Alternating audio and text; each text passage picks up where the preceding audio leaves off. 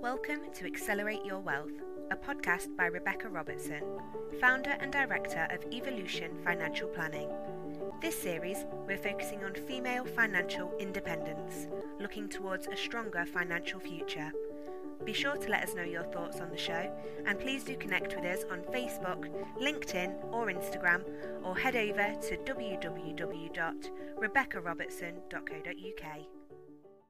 So today we're going to be talking to Ree Pearson, who was a police officer for 27 years.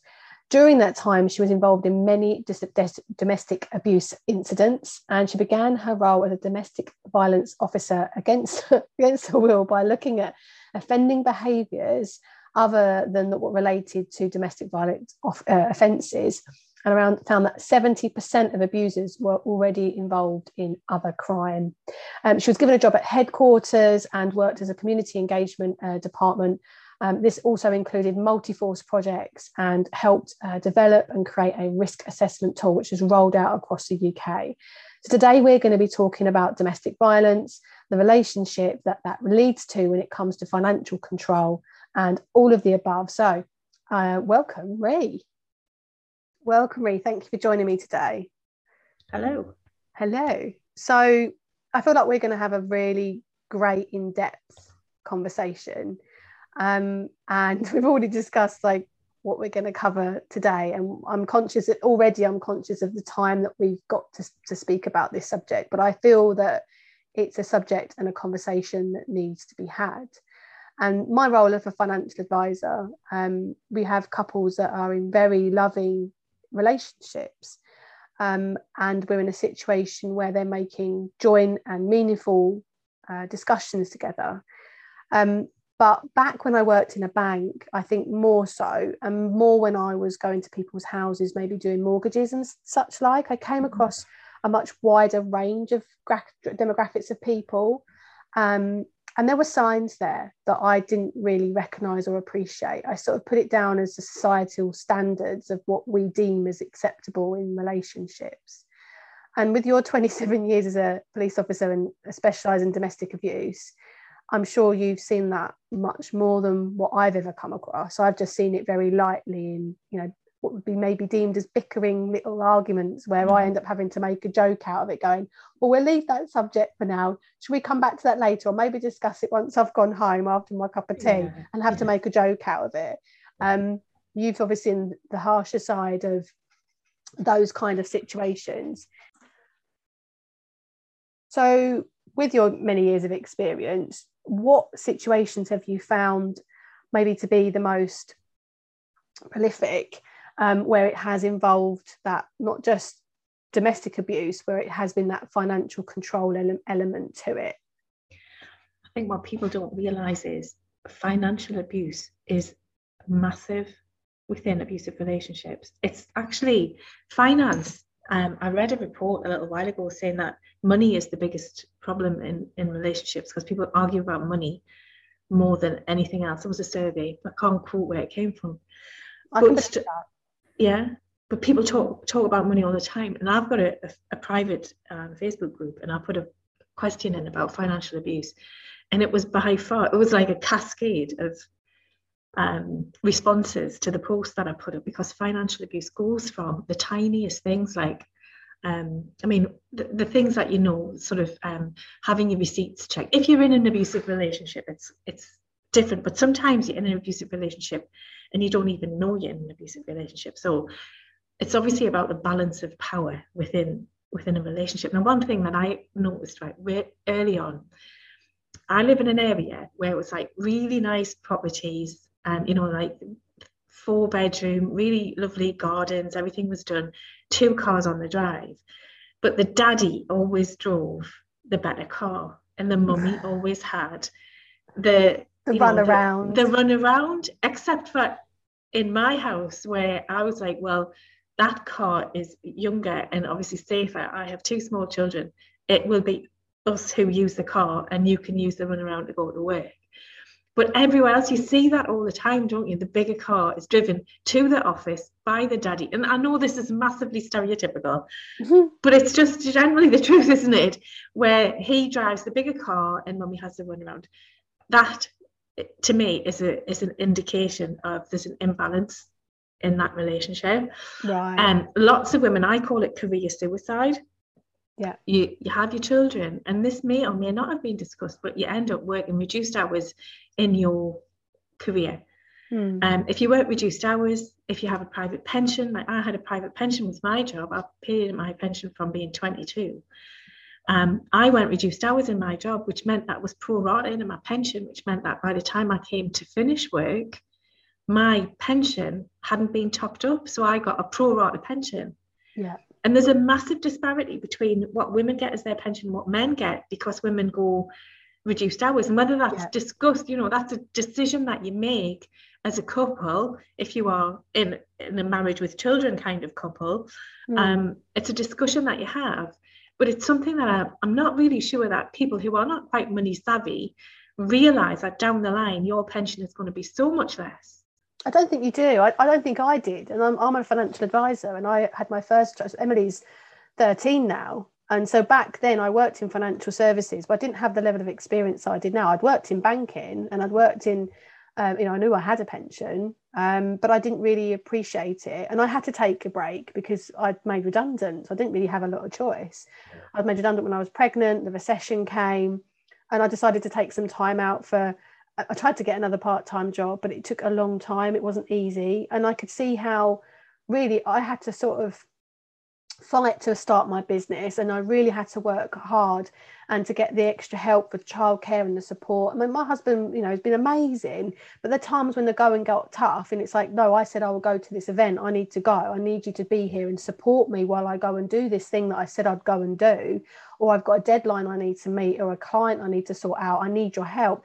Not all partners would turn around and go, okay, I'll stop what I'm doing, which is paying the bills. Because let's face it, when you first start a business, for example, or, you've only got a part-time job that's not financially contributing to the whole household finances, that then you're sort of, I hear it all the time so much, well, you're not paying the bills, you're not paying, or, you're not keeping the roof over our head. My job is more important.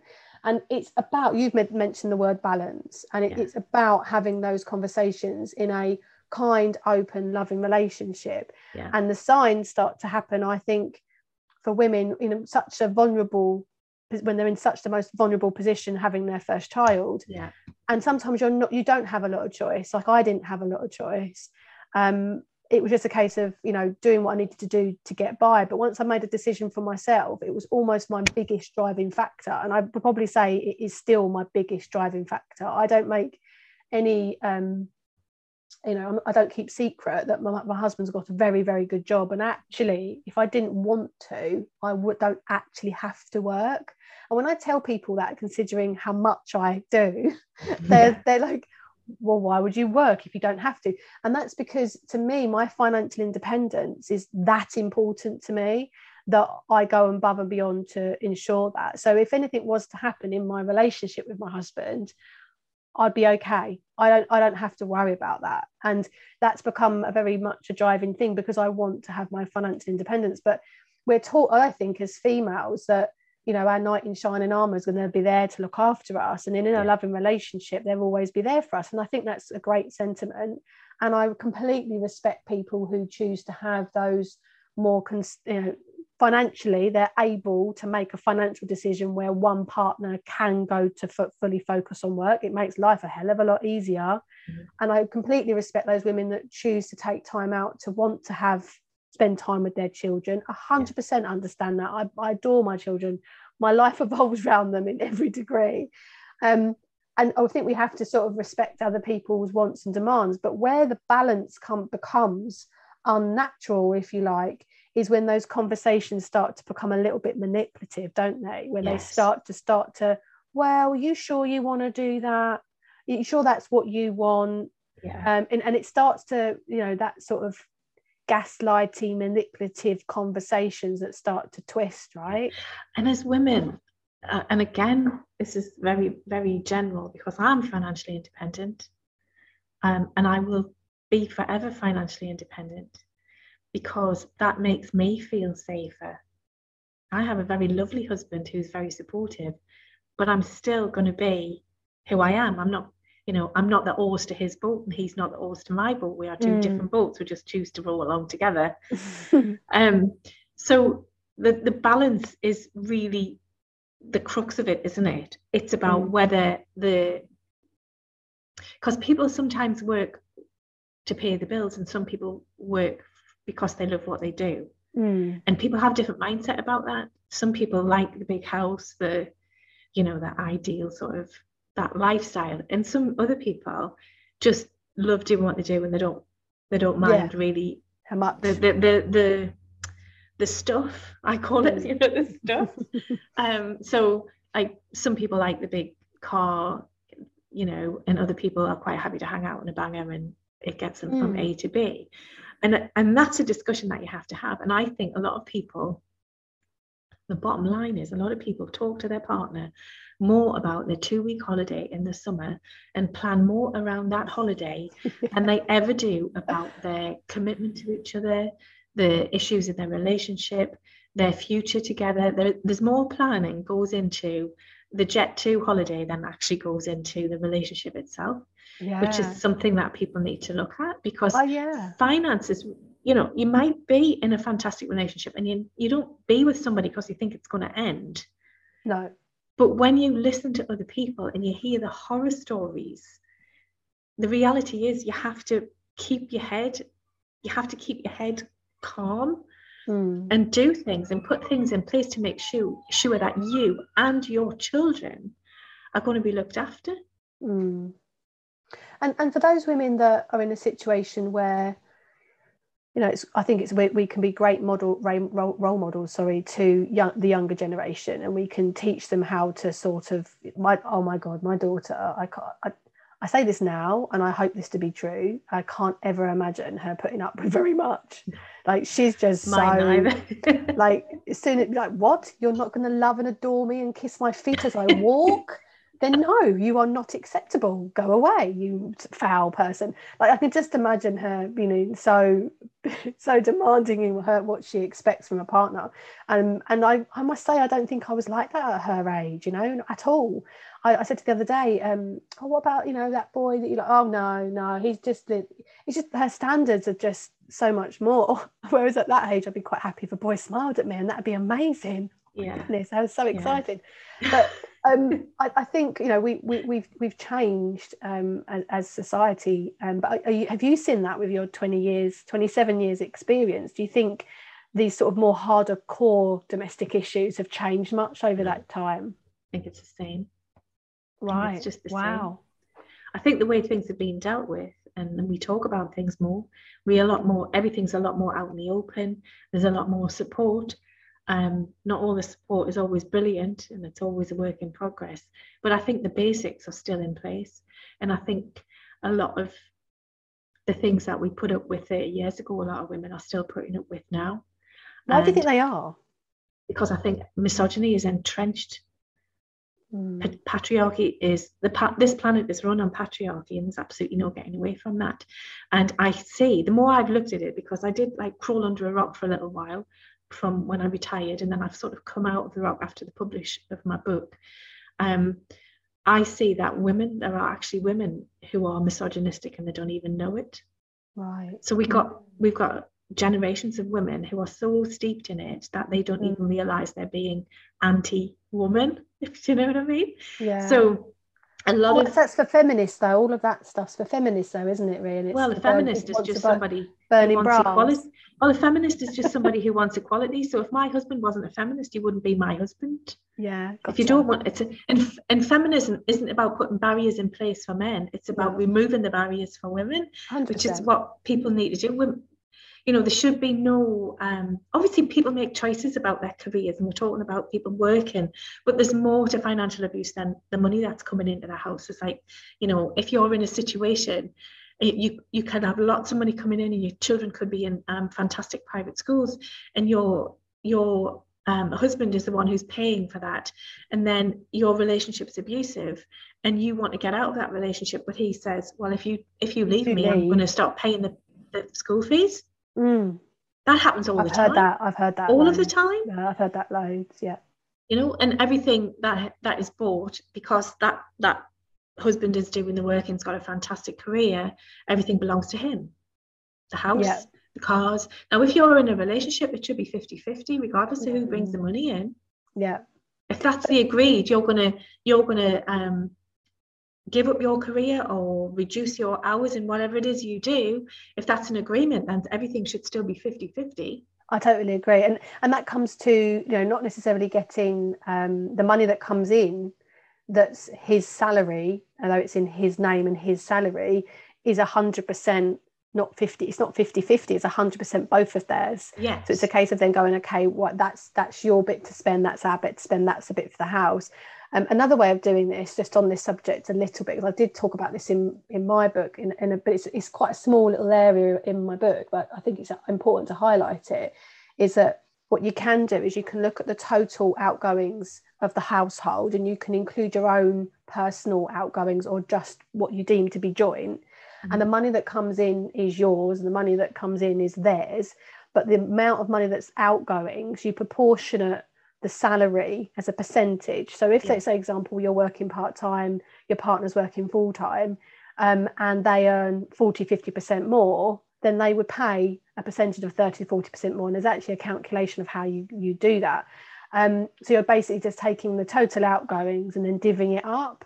And it means then you're paying a fair proportion. So there could never be the argument, well, I'm paying all the bills. Yeah. And I know from my own personal experience, when I took maternity leave and then started my business, and so my husband did take over the paying of the bills, and he did give me money for a period of time as I wasn't earning, and I had my mobile to pay, etc. And he never questioned for a moment what I did with that money. Never once did he go, where's all that money gone? And he never checked my receipts. Mm-hmm. I still rang up the bank and the mortgage company. Everything else was like very much a joint situation, and he gave me a certain amount of money every month, and he never questioned what was going on with that money. But when I started earning more money, he never said to me once, and it was a number of, I don't know, months, I can't even remember, before I started actually earning very much when I was working, he'd actually never said to me, can I stop sending you that money now? Not once. He just carried on giving that money. And it wasn't until, I think, I don't know, 3 or 4 years in after starting my business that then I went, oh, you can stop giving me that money now. I'm probably all right. So my partner's pretty amazing in that respect. And, but even now he's very generous. So I'm very lucky in that respect. But I do pay for a lot of our lifestyle choices as well, which I think a lot of women do. So you end up working and it sort of helps the lifestyle. But what we've got to be conscious of is that we're not then overextending ourselves. We still need to look at our basic financial requirements to ensure that we're still doing the basics. I mean, going back to what you're talking about, when you were working in the police headquarters, you were brought on as part of a multi-task force project. And you talked about, this being a massive ongoing issue. It hasn't changed from 30 years ago, but the resources have changed. Yeah. Talk to me about this risk assessment tool, which is now rolled out, and how does that work for women that really are in, real, we're not just talking about arguing about receipts, we're talking about real domestic violence. Yeah. When you say domestic violence, I always say domestic violence, but a lot of people think that it has to be physically violent to be domestic violence. So a lot of people say domestic abuse because it covers like a real wide spectrum. Right, yeah. Because you don't have to be hit to be in an abusive relationship, which is exactly what we're talking about today, isn't it? Like financial abuse is massive. The risk assessment tool, that workshop came, we needed to look at, because obviously business you have to use your resources that you have effectively. So we needed to focus the majority of resources on people who were what we would call high risk victims, high risk families. So we looked at 50 homicide reviews, domestic homicides, and unpicked them and came out with risk factors that were common across the 50 homicides. I mean, I know people say I'm only 50, but actually as a piece of research, 50 is quite a big number. Yeah. And we came out with certain risk factors that we would then map across incidents that were called in the police. Now, bearing in mind that when most people ring the police and they ring 999, so they're at crisis point at that moment in time. Nobody rings 999 for no reason. It's normally been going on for a long time.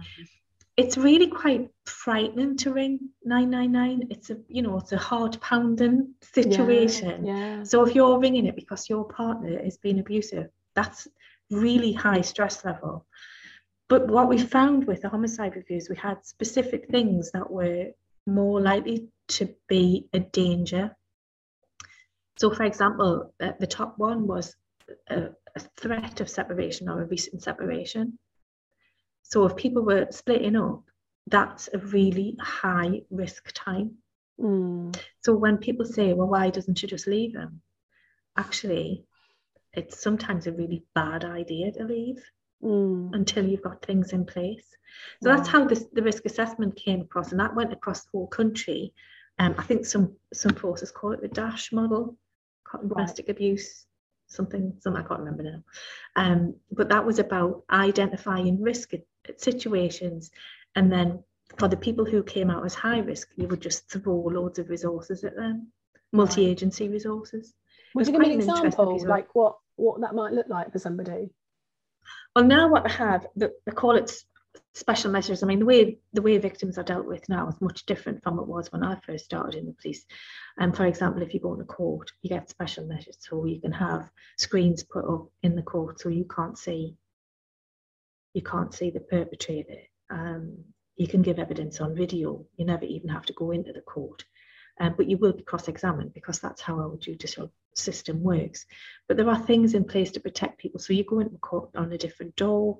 You don't have to walk past you don't have to run the gauntlet, basically, because a lot of perpetrators take their entire family and everybody they've ever said hello to court as some kind of moral support to intimidate the victim, really. Oh my God. So you don't have to walk past those people anymore. You go in the back door, you sit in a separate room completely. So there's no, things are put in place to protect people. So, you have lots of different situations where people ring the police. Another high risk is a pregnancy or a new birth. A lot of domestic violence increases at those times. Now, if you look at my book is about recognizing the red flag behaviors at the very, very start of a relationship. And one of the things you'll see is that somebody who's going to be abusive to you in a relationship will try and get you to have a baby really quickly. Oh, because they know where you are probably a little bit more. It's just that, because what people have to understand is when you get into a relationship, if you then get either into a relationship with that person and then you have a child with them, you're in a relationship with that person because of the connection forever. And the other thing is something that people don't realize is people try and get you into a financial commitment with them. So they'll borrow money from you, or they'll borrow money from somebody in your family, or they'll want you to buy a house together or buy a car together. So there's a connection. It makes it easier for them to stay with their clause in you. While they've got that financial connection. You can't walk away from it, can you? It's really difficult. So, and what support is there for women that are maybe listening, who knows, that are sort of listening to this and they're thinking, oh, there's probably red flags with my partner. We're not like 999, situation here. And you've mentioned, before you consider leaving, it's better to have your ducks in a row. And you've talked about the threat of, that if you did, that they would be not very nice about it and they wouldn't be caring, and they'd probably control the children. I hear quite a lot, manipulate the children. And a lot of women I know want to just walk out, but in a divorce circumstances, if you're in a married relationship, actually to leave the family home is one of the worst things that you can do. So what can people do? Like, in all honesty, in a safe way, if they feel that they might get a backlash from leaving and they can't just get up and go, because financially speaking, any lawyer will tell you not to leave the family home, with or without the children, especially if they're in a financial position where they're not financially independent themselves. What should they be doing? Okay, I would say speak to a solicitor. You can get an occupation order, so that person is not allowed to live there. Now, there's the spectrum. Because there's domestic abuse that goes on, and people never phone the police. No, because they're not at I think I'm going to die kind of point. But if you want to extricate yourself from a relationship and you want to do it safely, you need to speak with a solicitor. And you need to speak to Women's Aid as well. Right. Any of the women's support services, and this is just in the UK, and I'm sure there's definitely support. The support network in Australia is absolutely fantastic, and it's all joined together, so you don't have to go to one, then another, separate charities. They're all together. So whichever country you're in, you need to speak to whatever is the equivalent of Women's Aid, and also get support from a solicitor, because a solicitor in the UK will give you like half an hour of their time for free. A lot of women, and legal aid in this country at the minute, it's practically non-existent, isn't it? So it's actually really difficult, because you've got that sort of zone in the middle of women who have got, like there's women who've got no money, and then there's women who've got lots of money, and then in between there's everybody else. Now, and I think that's something that people don't recognise, is you have to pay if you're going to stay in a refuge. Right. It's not free. Right. It's not free. So you need to speak to Women's Aid. You need to get some kind of financial support, because there are pots of money and other charities that will help. But ideally what you need, if you need that abusive person out of your life, you need an occupation order, which means you need to go and see a solicitor. But that will cost money, right? Yes, but if you go to Women's Aid or the equivalent first, they will advise you on the steps to take. Because I can't sit here and give advice, because everybody's circumstance is different. Yeah. No, I understand. And this is where, I don't know if you remember this years ago, where, your older family members would talk about having a secret bank account. So if they wanted to leave, they could, for some of the reasons that you're saying. I don't think this day and age you can it's necessarily as easy as that, but I certainly think if you're in a real domestic abuse situation and you're financially not independent, able to, just go and stay in a hotel for 2 weeks kind of thing, because you can't afford, that will cost a couple of thousands of pounds, then you're certainly in a situation where you do need some backup and you do need some help. And I think, even if it's going to family and realising that you do need the help, even that in itself can be a good step. But you've also got to recognise that somebody who is abusive will have been manipulating everybody around you. So everybody around you might think that he's a nice guy, and a lot of women say to me, why don't they believe me? I've told them this, that and the other, but he's so charming. When we go to family events, he's like always the one who's like lovely, he goes and buys the drinks, and he's just absolutely charming. And you've got that whole your whole life around that. Now, one of the other risk factors, going back to the risk stuff, is isolation. That person will isolate you. So they've isolated you by gaslighting the rest of your friends and your family. And also they might actually have just put it in a situation where this happens all the time, when it starts at the beginning, when you say, for example, you meet somebody, but you've always gone out with your girlfriends on a Friday night, and then you meet this person and suddenly it's like, oh, why do you need to go out with them? And why don't you stay with me? I love you. Why don't we spend more time together? Or things like, well, your best friend, Katie, for example.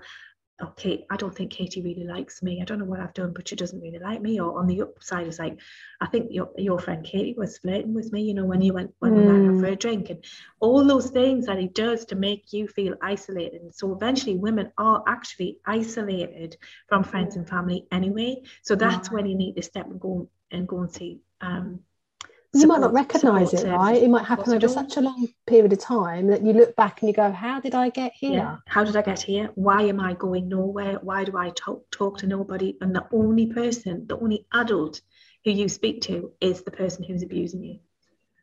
Well, that you're in a situation, we don't know the difference between reality and what's the truth and what's not, right? You're probably self-doubting so much as well. All of the time. That must drive people. That drive me insane. Mental health is a massive thing in domestic abuse, but also if you recognise yourself as having a problem and you go and get some help, the perpetrator, your abuser, will use that against you as well, and they'll say, well, look at you, you're on antidepressants, you're crackers, there's something wrong with you, you're in a case. It's all your. It doesn't matter what you do.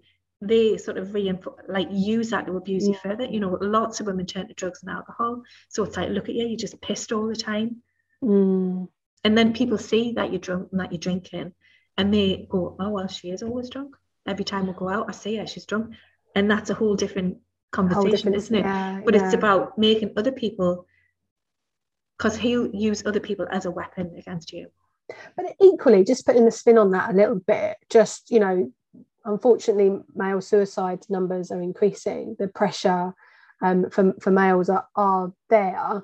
There may be partners that be thinking, well, my partner's generally not abusive, they've been really great, you know, but they've just recently or the last year gone, you know, something happened, someone died, and they've really struggled with it, and they're not going to get help, and therefore they're drinking and they're taking alcohol and you know, taking drugs, and that's then affecting the relationship. And it's very hard to then approach that person and say, hey, I think you might need some help. It might be that people are in these sort of awkward, you know, upsetting circumstances where you're as a female, you're sort of struggling between helping your partner, but at the same time it's not working for them either, and it's affecting potentially the children. There are so many people in therapy because the people that they live with won't go into therapy. And that's just the way it is. And yes, male suicide is on, I mean, the young men who kill themselves at the minute is just horrendous. But that's, again, it's down to toxic masculinity. It's about being told to man up and hide your feelings. And that's a whole different conversation. Yeah. But patriarchy is killing men as well. Yeah. Yeah, I hear you. And I think I love this subject. So, and I'd love to help as many people as we can. So that as a part of rounding up our conversation today, what would be your, I don't want to put a number of it, 3, 4, 5, 10, however many top tips that you would give women that they might think they're in an abusive relationship? Is there anything that you'd suggest that they should do? Trust your gut. Like that one. If you feel you are, you probably are. Yeah. Get some advice, speak to somebody who you trust. Because, I mean, my book's about not getting into that relationship in the first place, which is why it's aimed at teenagers. Yeah. But if you are, and in my Facebook group, there are so many women in there who are in toxic relationships, who then, when I point out a red flag, say, oh my God, of course, yes, it's a red flag. So not getting the relationship in the first place, but if you are in it, speak to somebody who you trust, and figure out a plan. Be sensible about it. Figure out a plan. If you want to leave, not everybody wants to leave. I mean, in my experience, people just want the abuse to stop, because when the person's being nice, they're being nice. And that's why it's so confusing and such a head fuck, because it's like 1 minute they're lovely and the next minute they're just, it's like the Jekyll and Hyde thing, isn't it? Yeah. And it's very complicated. But I find that unless somebody, the perpetrator, faces consequences, they're not going to change. And the reality is they are Mr. Hyde. They are the nasty guy. That's who they are. Because if they weren't, that wouldn't be there at all. Do you not think sometimes people can change? They can get help and they can change? They can, but they have to do it. And going for counselling, in the first place, right? Going for counselling, if somebody's an abuser and they say, well, I'm going to counselling, it helps. This is what I see a lot. I've been to counselling, it didn't help. It doesn't work. It's nonsense. They haven't engaged. They might go, but they don't actually really engage. What I find is they have to have consequences. So I used to work on a perpetrator program years ago, which was amazing. And it was perpetrator, victim, and children. So I was working with perpetrators and obviously other service providers.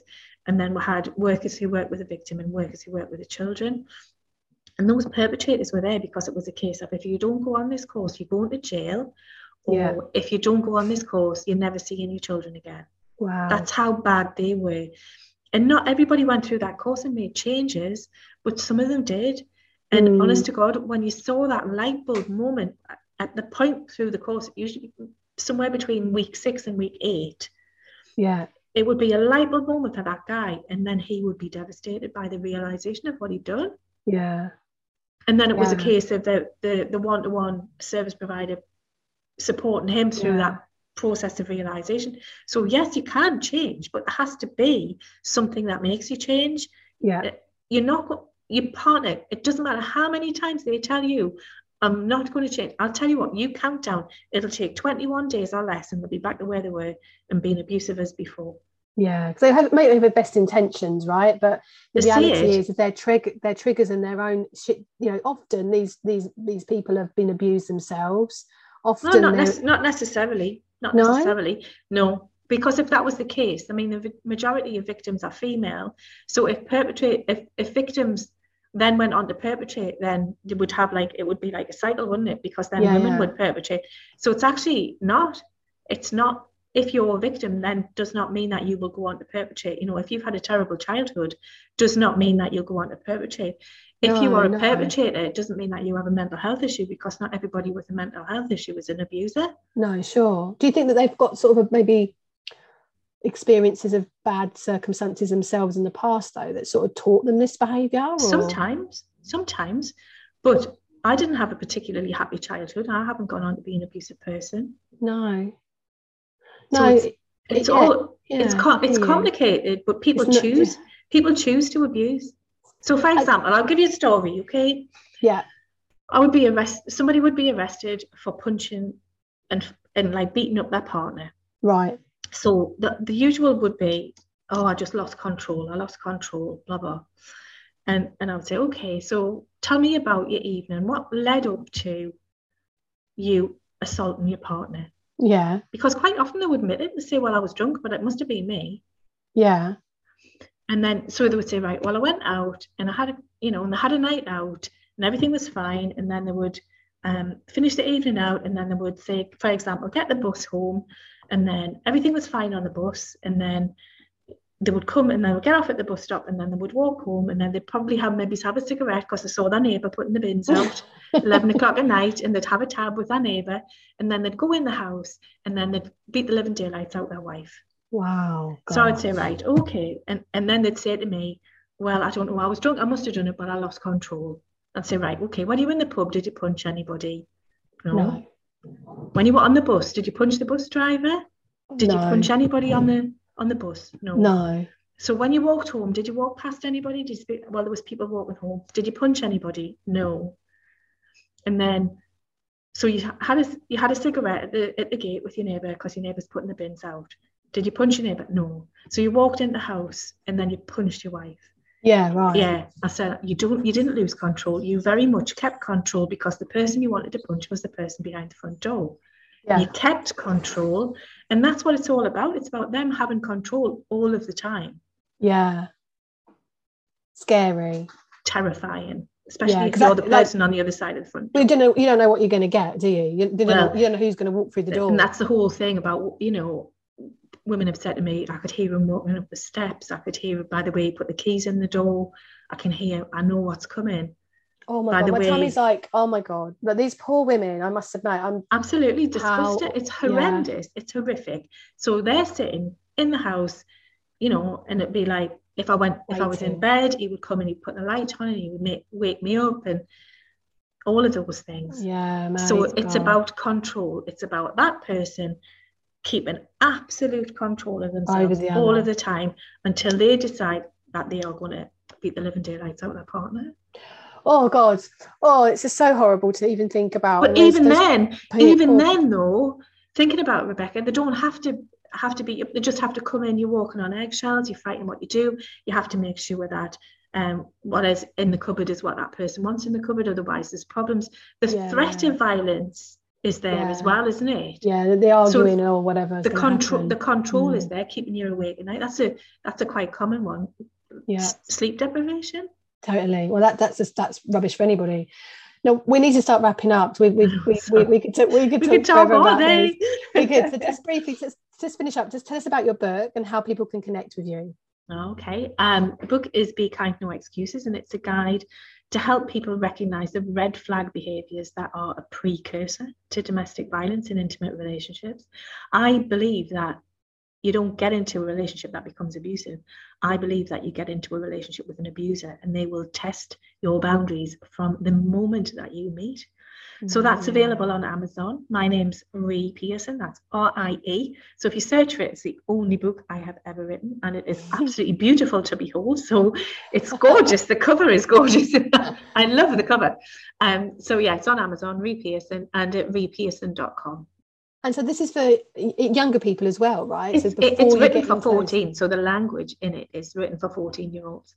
Amazing. So my daughter's 14 in April, so I think I'll go and buy it for her so she can then pass it around to her girlfriends. But do you know what it is? So parents and carers need to look at this, because if you can't just suddenly start talking about intimate relationships with your 14-year-old if you've never had those kind of conversations before. Right? Yeah. But if you have got a book, you can start talking about a book. Yeah, exactly. I've loved our chat today. Thank you so much. And I think your work's really important. Please carry on doing what you're doing. Thank you, Rebecca. Thank you. Thank you for joining us on today's episode of Accelerate Your Wealth. For further help or to connect with Rebecca directly, please head over to the website www.rebeccarobertson.co.uk, where you can find further information on our planner, book, and how to further maximise your wealth. For any regulated advice, please do head over to www.evolutionfinancialplanning.co.uk.